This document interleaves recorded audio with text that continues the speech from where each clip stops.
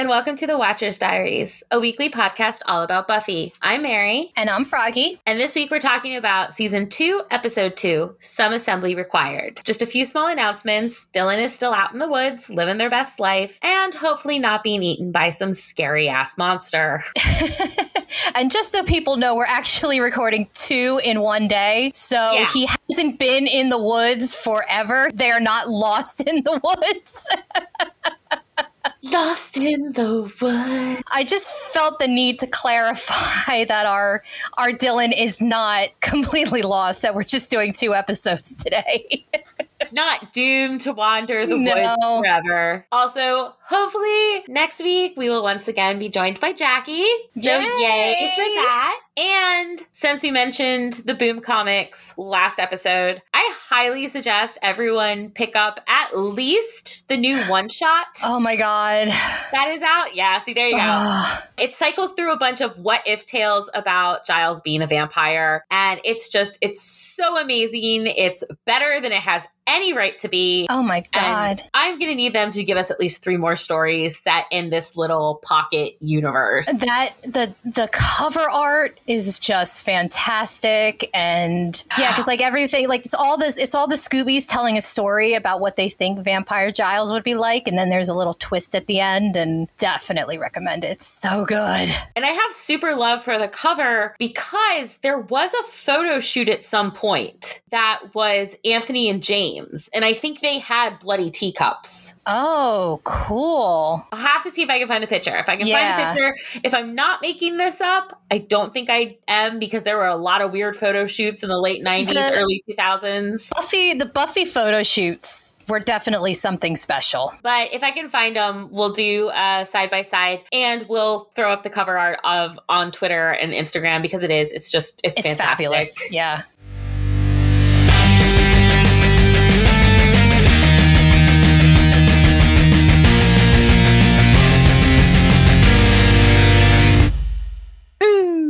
So Some Assembly Required aired September 22nd, 1997, still a Monday. Our synopsis for this episode is Cordelia ends up on the wish list of 2 teens building the perfect date for their monstrous creation.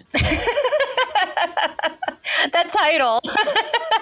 Short, simple, to the point. Yeah, no, that's pretty much how it happens. So between the title of this episode and its synopsis, it's not hard to see that this episode is meant to pay homage to one of the great classic monsters, Frankenstein's creation. We'll actually see a few episodes throughout the series, and especially in this season, that pay homage to these great, basically the universal monsters. Oh yeah. And it's the source of all the horror this time. Yeah, this classic horror element that, I'm pretty sure those Universal monster movies launched all of this and are the reason we have this show. Yep. But speaking of titles, do we have any good international ones? We do.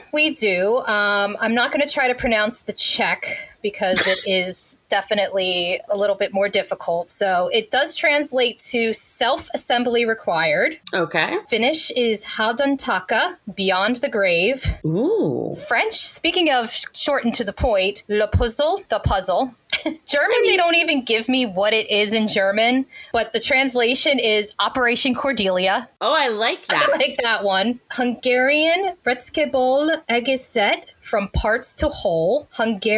Italian, Pezzi di Ricambio, spare parts. Oh, that's nice. Japanese translates to revive the corpse.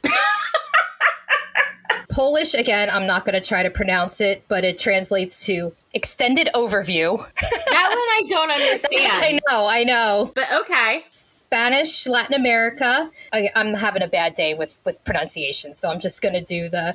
You're doing as well, if not better, than I would be doing, so go for it. So that's the last one, so I'm going to do for Spanish, Latin America, it's someone has been required. Well, again, yes. Not wrong. So yeah, there's some good ones, and there's definitely a lot that stray off of what the title is in English. Like, those are the ones I'm always so curious about. Like, yes, spare parts make sense. Yeah. But how extended overview? Like, is there a definition, like, lost in translation? Yeah, I know. Oh, you know what? Portuguese Brazil, I forgot. I skipped over. It needs retouching. Again, not wrong. Yeah. Like, some of the ones that are way out there, I'm often like, how did you get there? Yeah, like, it seems like it's a literal translation because some of these languages, it's difficult to translate to English because a lot of them are concepts, especially with things like Japanese. So yeah, I'm wondering if that's what it is on some of the ones that are just like some that you're like, okay, this is a weird title, but I can still see how it makes sense. But some that are just so far off base, yeah, I'm wondering if that's just what the words literally translate to. And I kind of love Operation Cordelia. I do like Operation Cordelia. That might be the title of this episode. I was going to say, I think Operation Cordelia should be our title. So we have no previously on this episode, but we do get the return of the Slayer spiel, now voiced by Giles. Yay! Instead of the strange guy who did all of the stuff in the WB in the 90s. Yes. And this time we have our watcher, explaining to us. Makes so much more sense. And it's very dramatic. It's very... So dramatic. Anthony is really pulling out his British monologue voice for the opening monologue. It just sounds like he is standing on stage doing this in a production. It does. It really does. This is the, I studied Shakespeare voice. Everything is Shakespeare out of that mouth. We begin in a cemetery. Buffy's sitting atop a grave as she waits for its occupant to rise. Angel appears, taking her a bit by surprise, and she scolds him for walking so silently in the graveyard. You don't walk quietly, you make noise. Yodel even. Okay. Now I'd like to hear David Boreanaz yodeling. Right? There's some missed opportunities here. I know. He says he heard she was on the hunt. And she says she was supposed to be, but the guy seems to be a no-show. Angel tells her he'll show. It's just a bit disorienting when you first wake up. Buffy says it's weird thinking of him going through that. And he admits it's weird to go through. They then proceed to have another super awkward conversation where Angel asks if she's there alone or if Xander is with her, basically trying to figure out if she and Xander are dating. No. I'm like, what the fuck, Angel? You're not even dating. She asks if he's jealous and if this has to do with their dance at the Bronze. Angel says dance is a loose term, more like mated with. He is not wrong. No, he's not wrong at all. They're arguing so much that they don't see the vampire come up behind them until he pushes Buffy into Angel. It's then that she remembers, oh yeah, she came there for a reason. They do their thing, fighting the newly risen vamp. Angel gets hit in the head with a shovel. Buffy, having dropped her stake, needs to improvise and uses said shovel to stake the other vamp after breaking it. Once he's disposed of, she turns back to Angel, wanting to know what he meant when he called Xander just a kid. Does that mean she's just a kid? Yes, Buffy, you are just a kid. If Xander is just a kid, you're the same age as Xander. You're just a kid. We already know that he is old, that Angel is old. So yeah. Yeah, we get confirmation in this episode that he is 241. Yes. You are a kid. Everybody is a kid to him. Everyone. Giles is a kid to him. Giles is a kid to Angel. Yes. Oh, I need that. I'm sad we didn't have that in the show somewhere. What? Angel being like the adult in the room with Giles, and Giles like, wait, I'm usually the adult in the room. Yeah. Angel says clearly it was a mistake coming there and turns to leave, but Buffy's having none of it. She starts to chase after him, only to fall into an open grave. Angel remarks another vampire must have risen, but Buffy doesn't think so. There are weird tracks leading away from the grave, and a shoe that somehow fell off. No, whoever was once in that grave didn't walk away, they were dragged. Bum, bum, bum. Credits? Still awesome. Still awesome. We move from the credits to Sunnydale High, where Buffy and Xander enter the library to find Giles practicing asking Miss Calendar out. Aww. So cute. And kind of like Xander's rehearsal during Prophecy Girl, it's going less than well. As Giles just yells, idiot, in the middle of it. Oh, he's so sweet. It's just, Giles. Buffy says if he doesn't mind a little Jean and Robert, that usually declaring someone an idiot is kind of a turnoff. Not to Xander. He says he kind of likes it. You know what? I think Jenny, if Giles just in the middle of him trying to ask her out, if he just shouted idiot, She would be charmed by it. I think she would. I think she would. She would just let him go and see how far he can babble, and then probably put him out of his misery. I mean, that's kind of basically what she ends up doing. That's exactly it, yes. Unknowingly. Yes. But yeah. Xander says he kind of likes it. Buffy tells him that she fears him. Jean and Robert refer to Gene Siskel and Robert Ebert, a pair of film critics / journalists who both wrote for Chicago publications and hosted their own movie review TV shows from 1975 until Siskel's death in 1999. Oh, yeah, it was 1999. Mm-hmm. Wow, that was a long time ago. Shh. Buffy goes on to tell Giles that he might want to avoid words like amenable. But he should just speak English, not whatever it is they speak in England. He needs to keep it simple. Oh, I feel a thing. You might feel a thing. Let's do a thing. Advice to which Giles replies, thank you, Cyrano. Cyrano, as in Cyrano de Bergerac, a French novelist, playwright, epistolarian, and duelist. Because yes, there actually was a real-life Cyrano. Yep. While he is most famous for serving as the inspiration to Edmond Rostand's drama, there is a lot of myth and invention in the play, which is about Cyrano wooing the lovely Roxanne, his distant cousin, from afar as he feels his nose will prevent him from ever being loved, even by an ugly woman.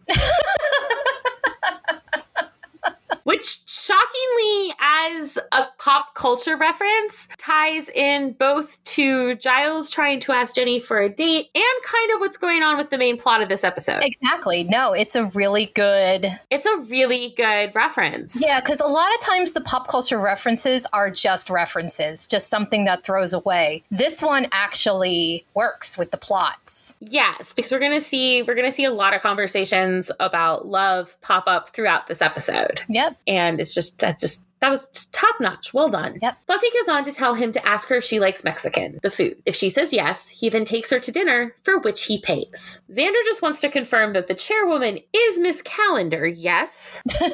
When he asks what would make them say that, they spell out the facts for him. 1, Miss Calendar is kind of dulsome for an old person. 2, she already knows his most embarrassing secret, that he is a school librarian. And 3, she's the only woman they've ever seen him talk to. That's not wrong.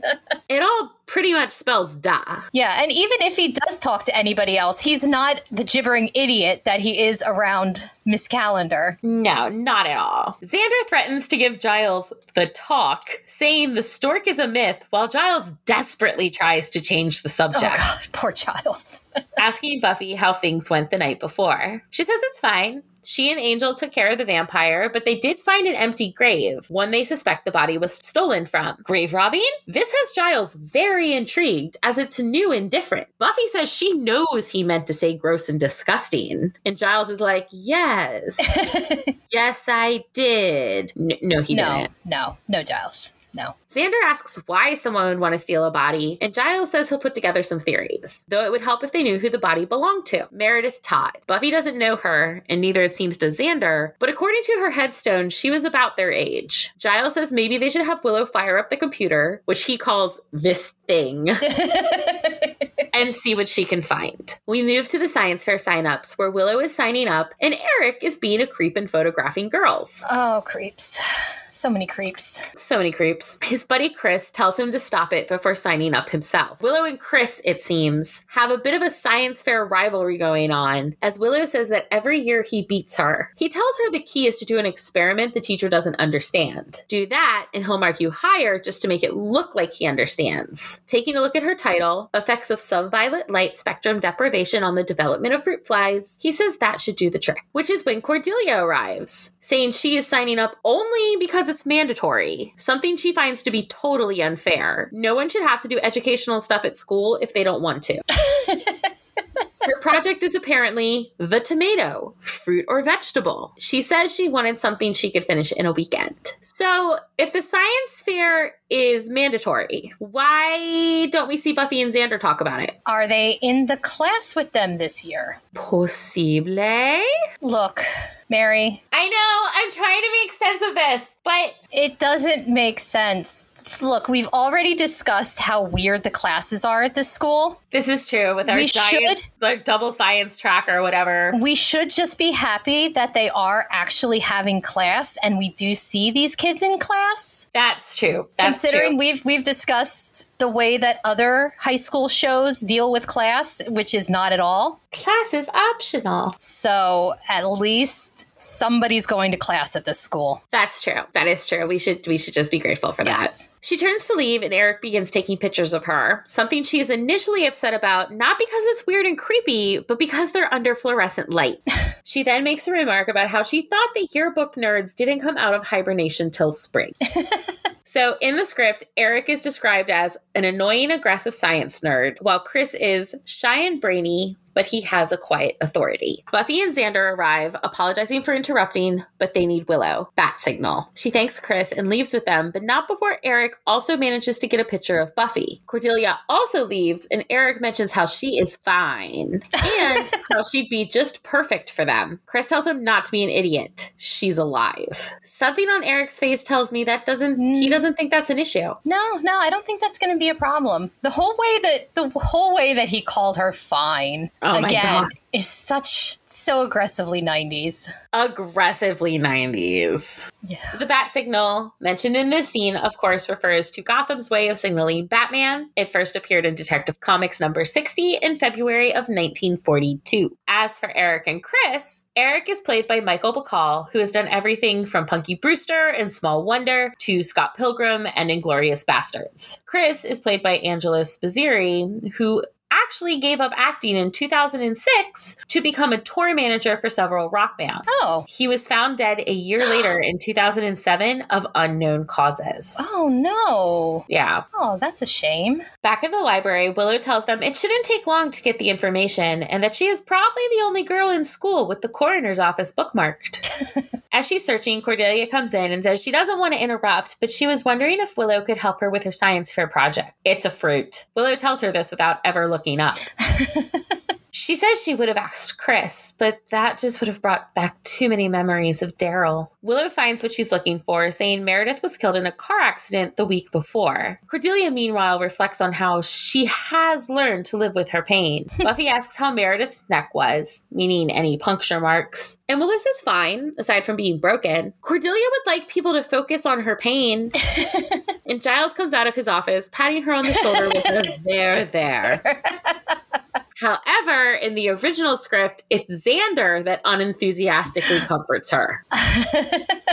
I like that Giles just walked out and it was just, there. Like, probably had no idea what they were even talking about. No, he probably just heard Cordelia shouting about how they need to pay attention to her pain. He doesn't know. He doesn't care. He's just going to do the bare minimum to try to comfort her and then go about his life. Because that's all she needs. She just needs acknowledgement. Yes, she just needs someone to acknowledge that she is feeling something. She's Tinkerbell.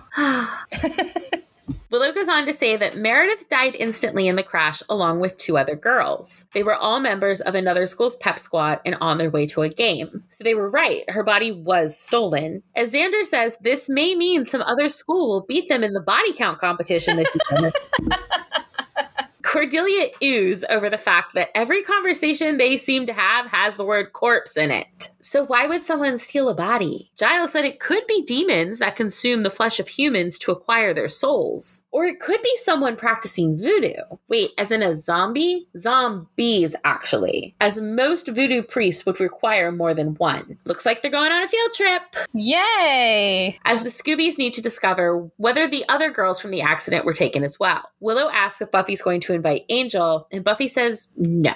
She and Angel, it's been weird lately, and she'd rather let him think she's taking the night off. Xander's more than okay with that and suggests 9 p.m. BYO shovel. Willow offers to bring the snacks, and they look at Cordy, seeing if she'd like to join. She'd love to, really, but oh darn, he has cheerleading practice. If only they had told her sooner. I love how comfortable they're getting with each other now. Yes. It's so good. Yeah, because it's a lot of the animosity that she had before is gone. It's just, I love the interactions with Cordelia now. Xander tells her that if she sees the army of zombies, to call them before they eat her face. Cordelia scurries up, and Giles looks at Xander, correcting him. Zombies don't eat the flesh of the living. He knew that. Just did he see her face? Bad Xander. In the cemetery, Willow and Buffy sit talking while Xander and Giles work on digging up the grave of one of the other Pep Squad members. They talk of Angel and how he was totally jealous of Xander. Willow asks if it's because of the sexy dance, and Buffy asks if she's ever going to live that down. The answer is no, Buffy. Nope, not at all. Willow tells Buffy that love makes you do the wacky. I love that line. I love that line. And we'll hear it twice in this episode. Yep. Right before Xander interrupts. The whole digging up a grave thing would go a lot faster if they helped. Sorry, Buffy's an old-fashioned gal. She was raised to believe that men dig up the corpses and women have the babies.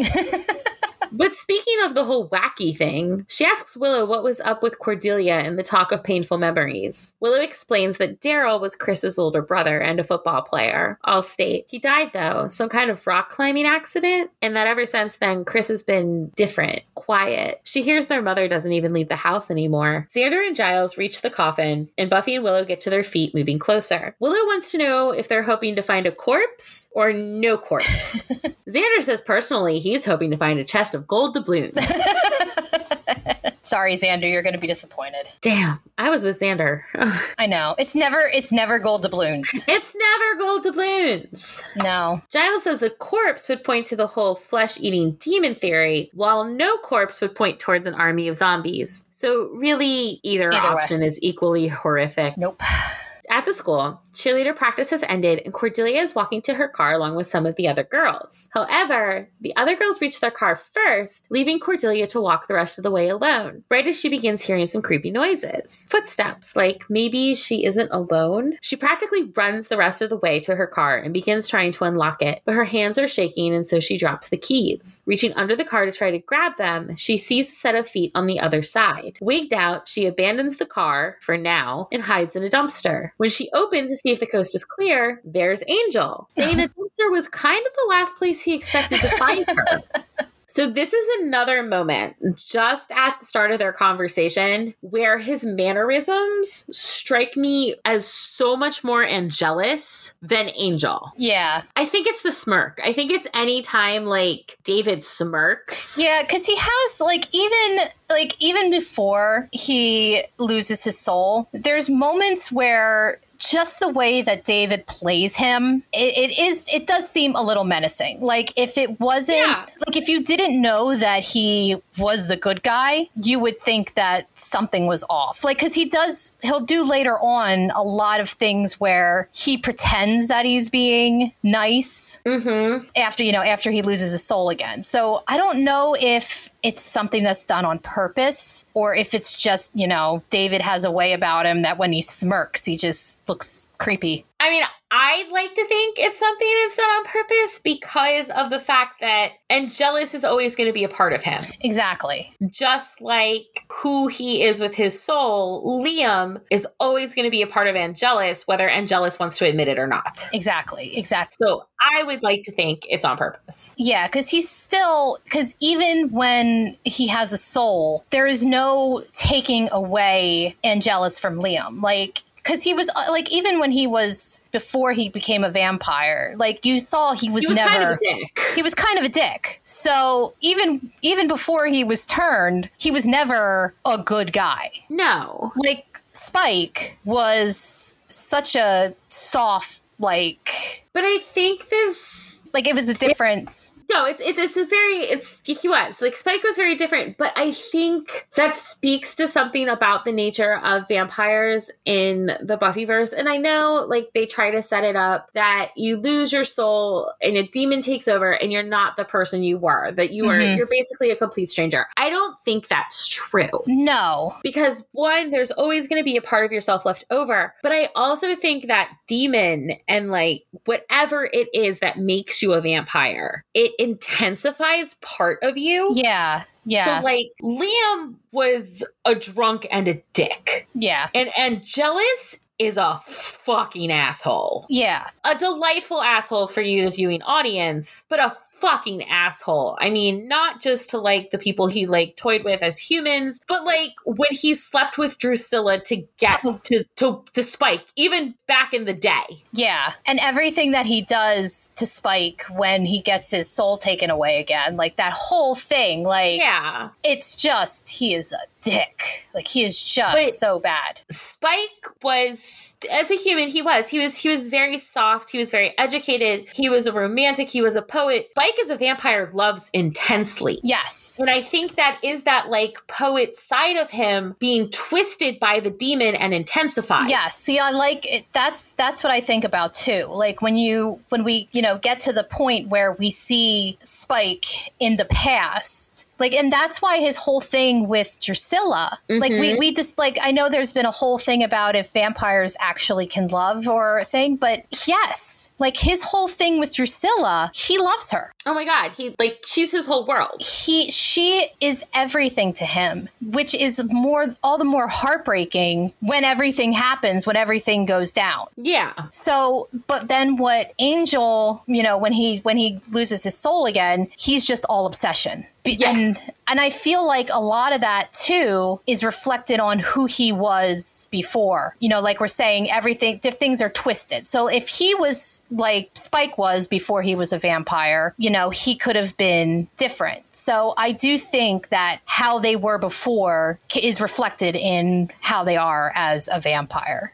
And they remember everything. They do. They remember everything. If him not having, you know, if him when he lost his soul, you know, that it was just amplified his obsession with Buffy. I find it interesting that you said amplified because I do, and I know I am very harsh on Angel in this podcast, and I'm going to keep being harsh. I'm sorry, but I do think, and I know there's so many people out there that are like, no, Angel was Buffy's true love, whatever. And I've told y'all I am unapologetically Buffy Spike, but I do think it was more of an obsession on Angel's side. I mean, Whistler took him to see her when she was first made the Slayer. And I think the fact that she was the Slayer and she was the chosen one, and so to Angel, she radiated this like goodness and this side of good thing that he was like, if I'm with her, if she like, everybody says that the creator has an obsession with Beauty and the Beast. And I'm going to go right into that right now. Exactly. Because it's the whole that if she can love me. Exactly. And so I think Angel, like, I'm not saying Angel didn't care for Buffy, but I'm thinking in a way their relationship was almost narcissistic. Because if Buffy could love Angel, then yes, Angel's soul did make him a truly good person. And the thing is, like, he couldn't do anything. Like, he didn't think that he was capable of love. No. So he thought if she could love him, then he's not as bad as he thought. Once he gets his own show and he's allowed to grow as a character outside of Buffy. Oh, I like Angel so much more on his own show. Yeah. It on gets Buffy, so much better. I love Angelus. Yeah. But on Angel, I actually start to like Angel. Yeah, because again, like, he grows as his own character. He's no longer on this. He's Buffy's love interest. He's the Romeo and Juliet forbidden love trope. And even within being Buffy's love interest, they're painted into a box because of the nature of Angel's curse. Yep. You know this relationship can only go so far. Exactly. So once you take that element away, it allows him to grow and become a much more interesting character. Oh, yeah. He is so much more interesting when it gets to his own show. And then plus the characters that he's surrounded by on that show make him more of an interesting character. And he's less, like, the first couple seasons, he still is that serious and brooding. But like, they really let him lighten up a lot on the show. They let him be a little goofy and silly, especially when he becomes a puppet. He is a puppet, and like when they go to Pylea and he's able to be in the sunlight. Yeah. Like my favorite thing is the whole like, that stick over there in the sun, I'll go get it. Yeah.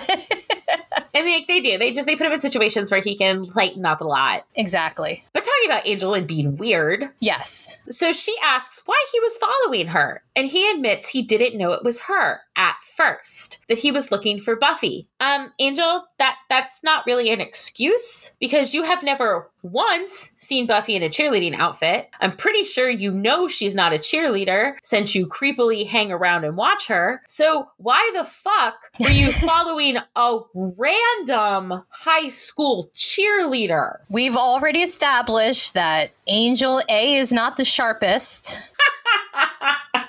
B, he probably was making an excuse to try to cover his tracks. C, he's not the sharpest. I hear you're just like, look, Angel's dumb. That's all I got. He's dumb. He's dumb. Like, there's really nothing else we could say about him. He's dumb. It's a good thing he's got the face. He's got the face. I mean, that's a lot of it. It's you're lucky you're pretty. Cordelia tells him Buffy's at the graveyard, and he says Buffy told him she'd be at home. Yeah, well, surprise. She lied. But hey, Cordelia's night is free. She has Angel start to help her out of the dumpster, but her skirt is caught on something. It's a hand. A severed off human hand. As Cordelia screams, we move to the library, where Buffy, Xander, Willow, and Giles are returning from their adventure. Both other coffins were empty, so it looks like Voodoo Practitioner wins out. Coming farther into the library, they notice Cordelia is there with Angel. They do a bit of the name game thing. Angel, Buffy, Angel, Xander, Dr. Scott. Dr. Scott, Janet. Before Angel says he thought Buffy was taking the night off. She was, till something came up. Angel tells her Cordelia told him the truth, and Xander responds that must be a first. Of course, this whole time, Cordy is just hanging on to Angel. Giles says if Angel's there, then maybe he can help. I like his, being the adult, dad in the room. We're all gonna play nice. Yes, we're not gonna argue. We have work to do. There's things happening. There was a hand in the dumpster. They tell him they've been investigating the fact that the graves of 3 girls were robbed, the bodies taken. And he says he knows they found some of them. What, some of the girls? No, some of the bodies, parts. Cordelia mentions the hand or arm. It looked like a hand, but she says arm that got caught on her skirt. And apparently there were a lot more parts along with it in the dumpster. Cordelia wonders why these things always happen to her. I know. As Xander coughs out, karma. Willow then says that kind of destroys their zombie theory. It kind of destroys all their theories, really. Buffy doesn't get it. Why dig up the corpses of 3 girls only to then chop up the bodies and throw them away? Angel says what they saw, it didn't add up to 3 whole girls. They kept some parts. Oh. And just when Buffy thought it couldn't get any more gross. Oh. Okay, but then why dispose of them 5 miles from the cemetery? Maybe because whoever did it had some business in the neighborhood? Like classes? Angel's unsure. The points for the pieces were severed. They didn't look like they were made by an amateur. Giles wonders if there's any student at the school who could achieve something so accurate and precise. Who has that level of understanding of anatomy and physiology? Willow says she can think of some, about 5 or 6 in the science club. And herself. Xander says that's it then. If Willow apologizes and promises never to do it again, they can call it a day. Angel sort of stares at him and he says he's joking. It's so funny because anytime it's a smart person, usually it's, Willow's name comes up. And I love that Willow always self-identifies too. She's like, well, I could have murdered this person. I could have. Didn't. But I could have. No one suspected you, Willow. Ever. No. Willow, you would never be able for a few more seasons. Oh, no. And then she has good reason to snap and go crazy. Oh, yeah, absolutely. Buffy asks Willow to get the locker number of the science club guys so they can check them out. But Cordelia says she needs to leave. Now. She needs to shower and burn the clothes she's currently wearing. Oh, well, if she has to go, bye-bye. Of course, she's too afraid to go alone, being so fragile and all. Will Angel take her? Angel's not real sure what to say, but it's clear Buffy doesn't love that idea. Not that it matters if Angel knows what to say, because Cordelia doesn't really give him a chance to answer. She just says she'll drive and leads him away. Bye-bye now. Xander always figured him for a one-girl kind of vampire. To be fair, he didn't really go willingly. He was coerced into going. It wasn't like he was vampire napped. Yes, he was vampire napped. But then even if he did volunteer to go, it would have just been being nice. Being nice and keeping an eye on her. because she was obviously in distress. Off Buffy's confused and almost disgusted look, we go to the Epps residence, where Chris and Daryl's mother is sitting watching old game footage. Chris tells his mother that he's going out, but she doesn't even notice. At Sunnydale High, the locker search is on. Giles doing his duty by reminding them all it is highly unethical and he cannot condone it. That out of the way, he grabs one of the lockers to search himself. Most come up empty, aside from some scientific monthly magazines, one of which Willow has not read yet. But in Chris's locker, they find a ton of anatomy books, as well as the article about the 3 girls. So he's definitely their man. But why? Well, Buffy can answer that. As in Eric's locker, there's a taped together picture of a woman using various magazine cutouts for all the parts. Seems Chris and Eric are building themselves a girl. No, really. As we next see them in a lab of some kind, Eric singing My Girl as Chris checks on the form beneath the sheet. Eric asks how his baby is, and Chris reminds him that she's not his baby. Eric says she's not going to be anyone's baby if they don't hurry up and finish. Chris says he's working on it, and Eric says so is he, as he hangs up the photos he took of Willow, Buffy, and Cordelia. The next day at school, the Scoobies are on the lookout for Chris and Eric, but they've yet to show. Buffy still doesn't get it. Why make a girl? Xander says it's because people never fall in love with what's right in front of them. They want what's unattainable. And this comment is just so pointed, and it applies to all of them. Everybody. Yep. Like, he's clearly talking about Buffy and Angel and him, not realizing that he's also talking about him and Willow and Buffy. Yeah, no, it's all of them. The comment works for everybody. Apparently everyone is unattainable when it comes to Eric, at least if they're alive. Yeah, okay, he's kind of a creep, but what about Chris? He seems human-ish. Willow's unsure. Apparently the thing with his brother messed him up pretty bad. He talked a lot about death after it. Maybe he's trying to get one up on death. Willow is giving off major Sally from the Nightmare Before Christmas vibes with the top she's wearing in the scene. Yeah, it's so cute. But that's not possible. Cheating death, building a person from scraps and bringing them to life, is it? Willow says if it is, then her science project is definitely coming in second this year. Xander then spies Giles waiting from his calendar, and the 3 head over. Buffy asks if he's seen either of their mad scientists that morning, but Giles says no. Clearly he's been too focused on waiting for Jenny, who then appears. Buffy reminds Giles to keep it simple, but personalize it. Like, she's a techno-pagan, right? So ask her to bless his laptop. Like, Giles has a laptop. Right? I was thinking that. I was like, does he have a laptop? He calls the computer that thing. And if he has a laptop, it's going to be from Jenny. So it probably came pre-blessed. She would bless it already. I now need confirmation that that's like one of the first gifts Jenny gave him. Yeah. Here you go. Here's a laptop. What do I do with it? What do you do with a regular computer? You use it to email me. And then just the 2 of them just growing together. I mean, yes. we're talking about in the theoretical realm. Yes, in the theoretical realm. And him just kind of accepting the computer. Yes. I just need this. Oh. I just need this. The things we could have had. We could have had it all. I was about to say cue Adele. I'm there. I got you. Remember.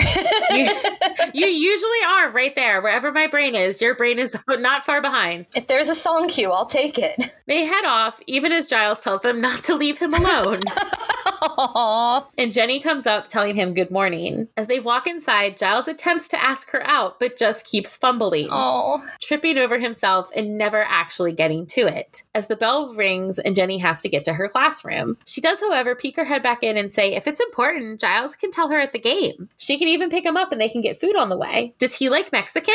Though a bit surprised she's going, Giles readily accepts. She heads back into her classroom and Giles remarks to himself that went rather well. Aw. I mean, it did. It Not did. through anything you did, Giles. Yes, she took the initiative. But the end result was the same. But you know what? She probably was waiting for him to ask her out, do something, but she knows she knows that he's going to have difficulty with it, so she has to do it. That's true. We know who wears the pants in this relationship. Oh, yeah, absolutely. Absolutely, it's Jenny. In the science room, Xander plays with a model head while Willow looks up how someone would even attempt to reanimate a corpse. Buffy walks in, confirming neither Chris nor Eric are in school that day, something that makes her wonder if they aren't too late and that girl is already wandering around somewhere. Giles highly doubts that, as he managed to talk to someone in the press, and the police found all 3 heads, meaning Chris and Eric are still at least one step short of completing their masterpiece.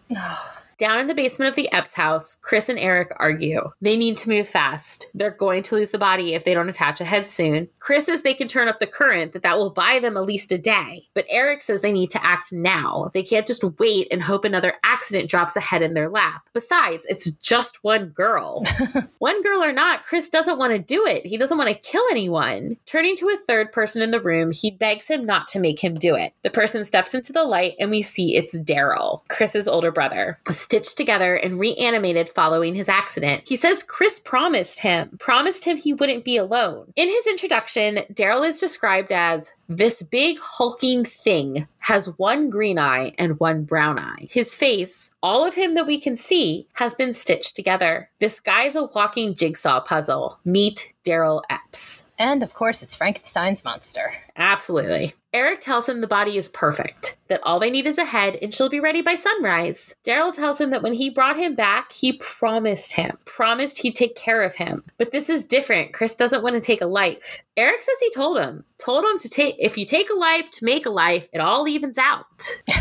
Maybe there's another way. Maybe Daryl could go out, show people no. Daryl doesn't want anyone to see him. He says Chris has always been the smarter one of the 2 of them, and that Chris is the only one who can help him now. Resigned, Chris lets Eric show Daryl the pictures. He does, and Daryl chooses Cordelia. A man of tastes. Once again humming My Girl, Eric cuts Cordelia's head out of the photo. So there's actually an interesting note at the start of the basement scene, and I'm not really sure what it means. Maybe Jackie can shed some light on this when she hears this episode. But it says, we track slowly in at the sign that says, no trespassing, keep out. ADs beware, Chris's mom may be in the shot. Okay. Oh, do you know it? So you may know what that means. Because, I think because it's definitely a production thing, because what they're doing is, because of the way that they're coming through the house, their mom is always sitting on the sofa watching TV. So what it may be is, when they're tracking through to go to the basement, she may have been in that scene. So they wanted everybody to be ready just in case. That's my guess. So if they do a walk through that shot and they realize that the sofa is visible, then you're going to need to have their mom. Yes. Yeah. So it's just a matter of... that makes a lot of sense. Yeah. I hadn't seen a note like that before. Yeah. So I think it's just a matter of the way that the shot is moving through the house to the basement where they're going to be. Okay. I could be completely wrong. It sounds like you're right. It makes sense in my head. Logical. We'll find out. Yes. Get our person on the inside on this. That's right. In the library, Willow tries to figure out if anybody currently in the morgue system would work for giving them a head. See, if a brain of it is exposed to formaldehyde for too long, it starts to deteriorate some of the cells. So whatever head they use, it's going to have to be fresh. Real fresh. Oof. That catches Buffy's attention, and she asks, just how fresh is real fresh? Frowning, Willow asks if Buffy really believes they'd kill someone. She says she thinks someone who would chop up the bodies of dead girls will do just about anything. They need to split up. Find them. About that, Giles is supposed to be meeting Miss Calendar, and fine. They'll meet him at the game. Buffy goes to Chris and Daryl's house where their mother opens the door. Buffy identifies herself as a friend of Chris's and says she needs to talk to him. Is he home? Mrs. Epps says nothing, just returns to her chair and the game she keeps watching. When she does finally speak, it's about Daryl and the game, nothing about Chris. She mentions how Daryl would have been turning 19 the following week. Spying the basement door, a door covered with a ton of keep out and do not enter stickers, making it instantly suspicious. Yeah, of course. She takes it upon herself to head down there. She pokes around a bit, conveniently not looking behind the curtain that divides the basement, before taking notice of the work table. It's covered in books, photos, and a rendering of a human body, muscle and veins showing, with Cordelia's head pasted on top. As she's looking over all of this, Daryl is sneaking up behind her, grab her, strangle her, or something. His hands are out. But before he can get close enough, the door begins to open. Daryl backs up, and Buffy heads for the basement window, climbing out. Game night. In the locker room, Cordelia and the other cheerleaders prep for the game. One asks if she's coming, and finishing putting on her lip gloss, Cordelia says she'll be right there. That's when Chris appears. She asks him what he's doing there right before Eric puts a bag over her head and begins attempting to drag her off. Racing through the halls, Buffy asks the other cheerleaders where Cordelia is. A snotty cheerleader, whose name is apparently Joy, tells Buffy that Cordelia has a game to get to and doesn't need Buffy distracting her. Oh. Buffy shoots her arm out, stopping Joy from going down the steps, and basically asks her if she would like to reconsider that answer. Buffy arrives in the locker room as Eric is tying Cordelia up. She kicks Eric away, who takes off running, and then begins to untie Cordy. Buffy asks if she's all right, and she says yeah, but she needs to get on the field. They're about to do the pyramid, and she is the apex. As she leaves, Buffy realizes there is still someone else in the locker room and turns to address Chris. I love how Cordy, she was just attacked. She had a bag thrown over her head. And she's like, you know what? I got to go out and be a cheerleader. She has a sense of obligation. She knows what she has to do. She's also getting way too used to this kidnapping thing. Exactly. Yeah, no. And it's not going to get easier. No, not at all. There are many more kidnappings in her future, I am sure. Yeah, no, she's going to be tied up a lot. He can still stop this. It isn't too late. She knows what it's like to lose someone she cares about, someone she was close to, and wait. Is this actually an acknowledgement of Merrick's death? Possibly. He would have been the only person that died by this point. Yeah. Which I love all the more knowing that in the original script, she says she doesn't know what it's like to lose someone. Yeah. So the creator or someone else looked at that line and went like, hey, yes, wait. So just well done person who changed that line. Finally, there's some justice for Merrick. I just need justice for Jesse now. Justice for one. I don't think we get justice for Jesse, Mary. I don't think we do either. No, actually we do, but we don't get it within the TV show. Oh, okay. We do get justice for Jesse later on in the comics when Xander is talking to someone. I think it's a cop whose partner has become a vampire, and Xander says the first vampire he staked was his best friend, and even till the end, all he saw was his best friend. Well, I'm glad somebody acknowledged Jesse. So we get this tiny acknowledgement of Merrick, and way later down the road, we'll get a tiny acknowledgement of Jesse. So they both get, it's not enough justice, but they both get some justice. We'll take tiny little crumbs. We will take our tiny crumbs. Chris steps out from behind the row of lockers and says he has to, that he promised him, that he always looked out for him and now he's all alone, that everyone loved him and now he has no one. Though originally thinking he's talking about Eric, Buffy quickly realizes he means Daryl. Daryl, who is having a fit in the basement, raging as he says Chris promised him. Eric says it's not too late, that he and Daryl can still do it. Chris isn't the only one who can make life after all. Chris and Buffy arrive at the house only to find Eric and Daryl gone. They put together that Eric is continuing with the plan and head back to the school, where Giles and Jenny are on their date. Aw, so cute. Giles carrying all the snacks. As Jenny talks about why she loves football, a sport Giles immediately puts down as he doesn't understand why one needs 40 pounds of padding to play rugby. And like, the moment I heard that, all I wanted to do was play Steve's speech from Coupling. Yeah. Where he's talking about cushions and he's like, if I was an American football player. So I was like, Giles would appreciate that. I just love that moment. He's like, all that padding to play rugby.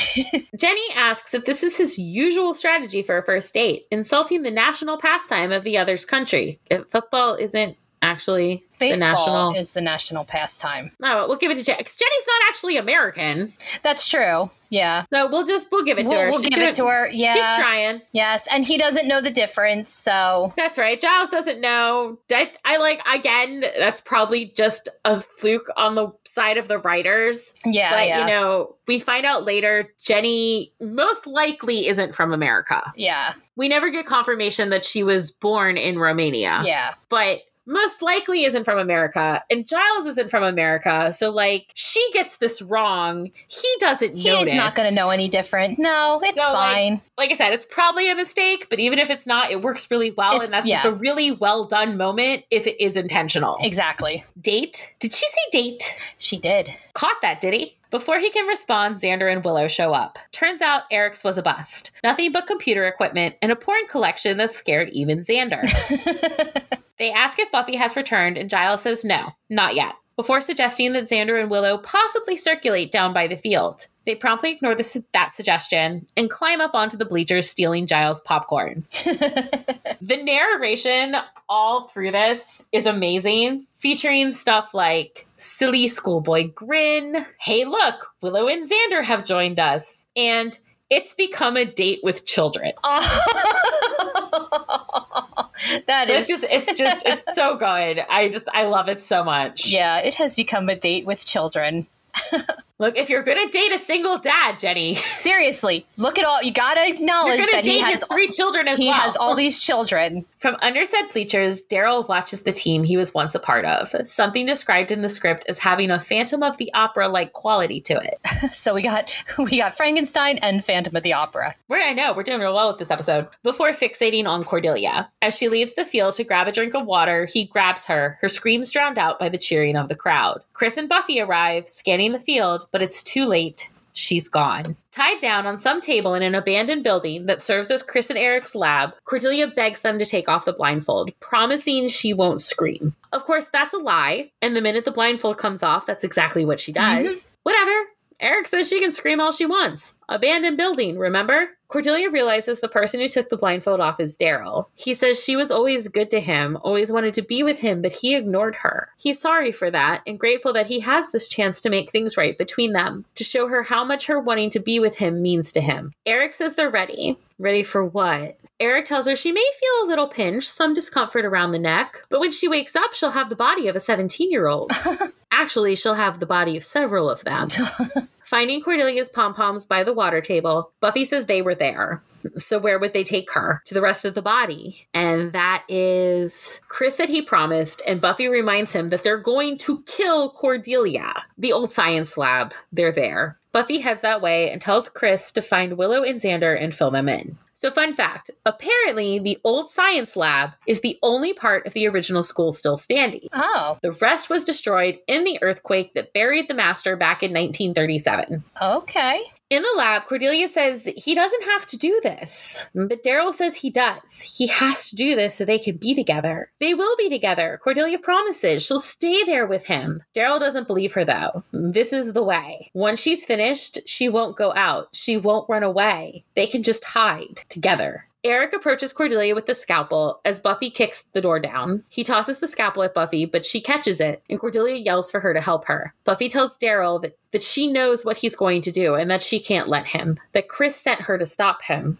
Daryl doesn't believe Chris would do that. Buffy promises Cordelia she'll get her out of there, and Daryl says he's not done yet. He's not finished with Cordelia. He moves to saw her head off, but Buffy stops him, the two beginning to fight. As they battle it out, Eric flees, and somewhere along the way, a fire starts in the lab. Xander and Willow arrive, along with Giles, Miss Calendar, and Chris. Buffy tells Xander to get Cordelia out of there as she continues to deal with Daryl. At one point, Daryl has Buffy down on the floor, about to hit her with something when Chris yells out no, because that's not his brother. Realizing what's happened and what he's become, Daryl races into the fire, deciding to burn alongside the unfinished body of his beloved. Outside. Once the fire department has arrived and the fire is out, Buffy sits with Chris. Chris says Daryl said he shouldn't have brought him back. Angel appears saying he saw the fire and thought Buffy would be there. God. there was a fire. I thought you would be here. Well, I mean, okay, she did burn down. Yeah. But, And it's near the school. Still, Angel, come on. But he's not wrong. He wasn't wrong. No. Giles is checking on Jenny, saying it was quite a night. She agrees, but says a good rule of thumb is not to do something so exciting on the first date that the second date has no chance of standing up to it. Giles tells her that actually, with living on a Hellmouth, this is a slow night. And did she say second date? Yes, she did. Having their own little conversation, Xander comments to Willow how everyone seems to have paired up. The vampire has a date, the school librarian has a date, but not them. Why is that? Cordelia comes up thanking Xander for saving her life and saying if there's anything she can do to express her gratitude. Does she mind? They're talking. With a what the fuck face, Cordelia walks off as Xander turns back to Willow. Where were they again? Wondering why they never have dates? Yeah, why is that?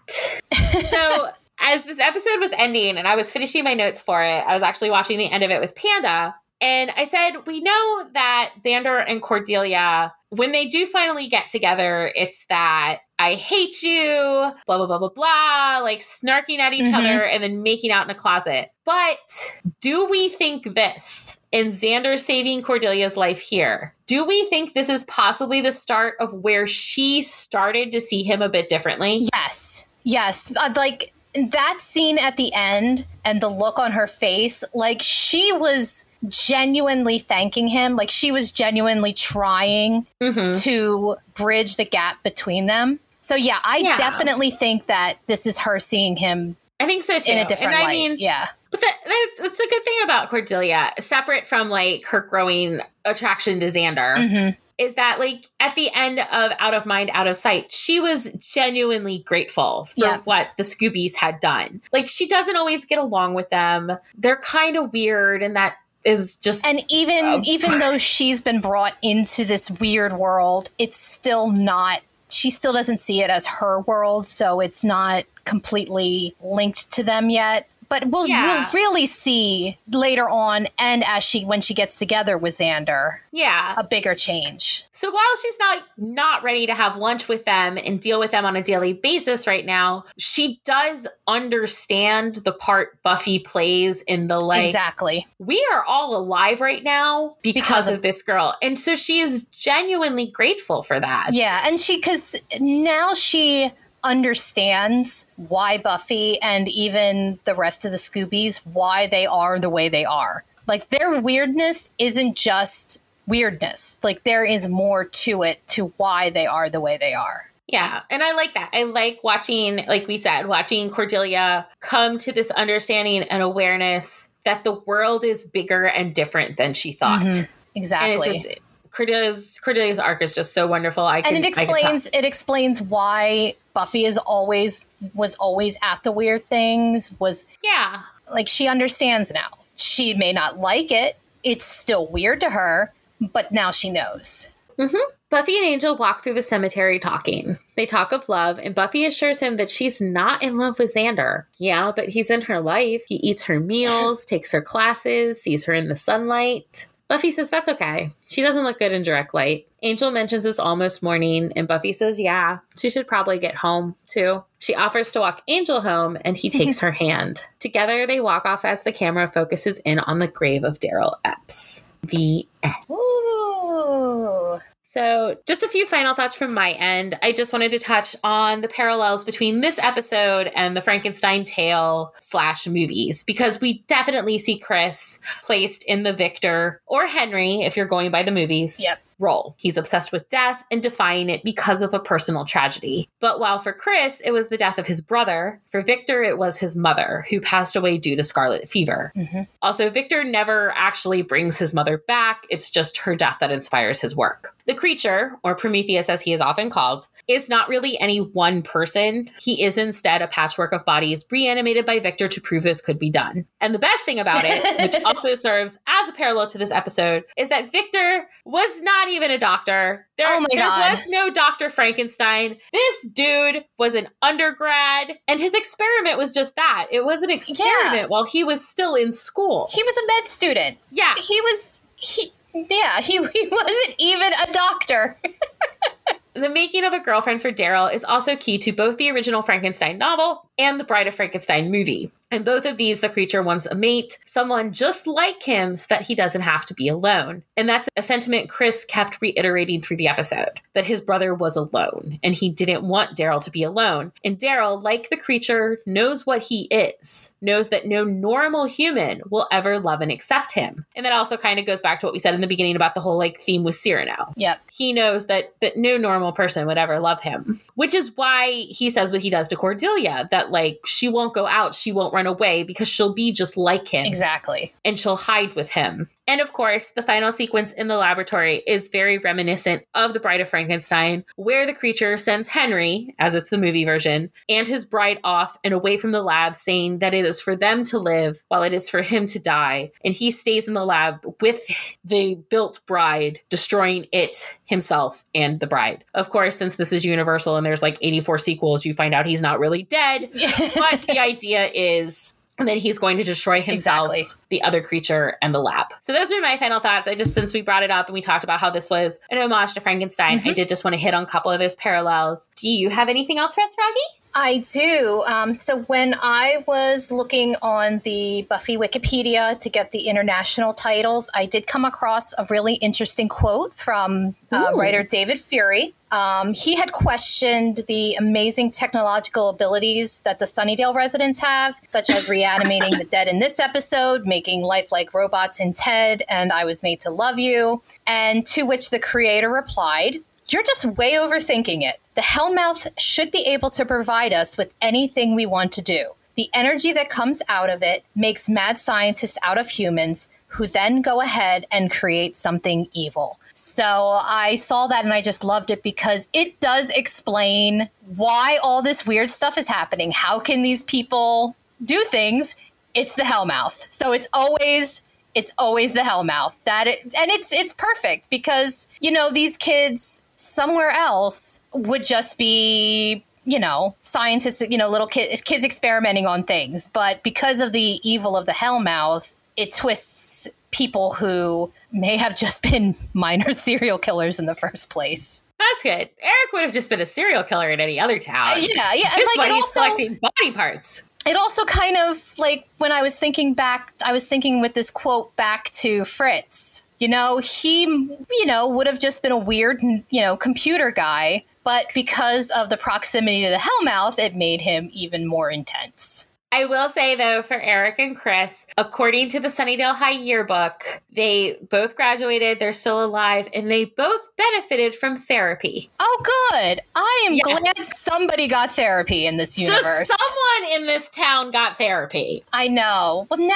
I'm thinking, like, what about the therapists in this town? Man, there's just so much about, like, especially if we're going off the idea that the Hellmouth twists people. There's so much fuckery that could be going on in this town. I know. And then, like, little things and things that you never hear about or see because it's not exactly around Buffy. Right. Yeah. Huh. You know how, like, back when the Star Wars extended universe was still a thing, not that I'm bitter. That's a different podcast. Different podcast. And we had, like, Tales from Mos Eisley. Yes. Tales from Jabba's Palace. Yep. Tales of the Bat. I need that for the Buffyverse. And I just need it for Sunnydale. Like, just tell me about all the weird shit people say to their psychiatrists in this town. Yeah, exactly. Like what goes on in the, like, what are the minutes of a meeting in the mayor's office? Yeah. Like, I just need all this, like, weird little stuff because you know it comes up. Because I also think about that too, like when I watch Teen Wolf. Like I like to think about, you know, the tertiary characters who have to deal with fallout from different things. Yes. Not even like the tertiary characters. Like, isn't Scott's mom a nurse? Yeah, and like, what kind of shit does she see at the hospital? And Stiles' dad is the sheriff, so I know. We think about way too much. Like, we do. We would be getting yelled at like David Fury because we overthink things. Yeah, we'd be sitting there in the meeting like, so how is this going to happen? No, it's the Hellmouth. It's the Hellmouth. The answer is always it's the Hellmouth. Okay, but why did these two... The Hellmouth. Okay. It's the Hellmouth.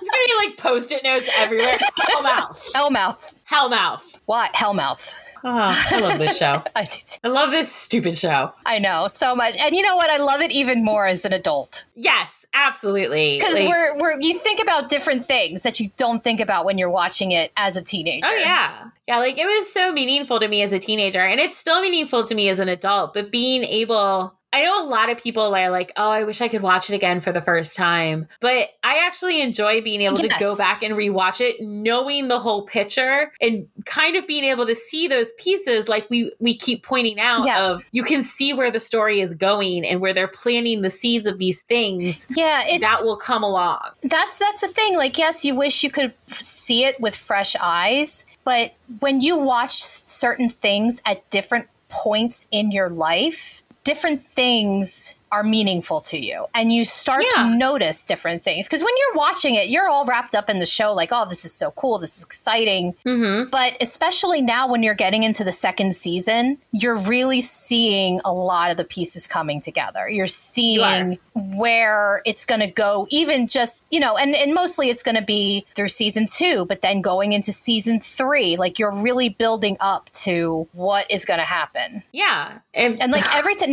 time they mention the mayor, every time somebody just says the mayor, I get so excited because I know where it's going to go, but I really enjoy going along on this ride, even knowing where it's going to be. Mm-hmm. Yeah, no, it's just so good. It's, Okay. Okay. I don't know what to say other than I love it. Like, we could just spend the next hour talking about how much we love it. Right? Like, I could just stay all day and be like, oh, I love this show. This is so good. Oh. All right. That's it for this week. Thank you all for listening, and make sure you join us next time when we take on season 2, episode 3, School Hard. Yay! Featuring the arrival of most people's favorite character. And hopefully we'll get Jackie back. Until then, check out our various social media channels, all of which will be listed in the show notes. And if you like the show and you want to let us know it, you can subscribe, rate, and review wherever you listen to your podcasts, or write to us directly at thewatchersdiaries@gmail.com. Bye! It's the Hellmouth.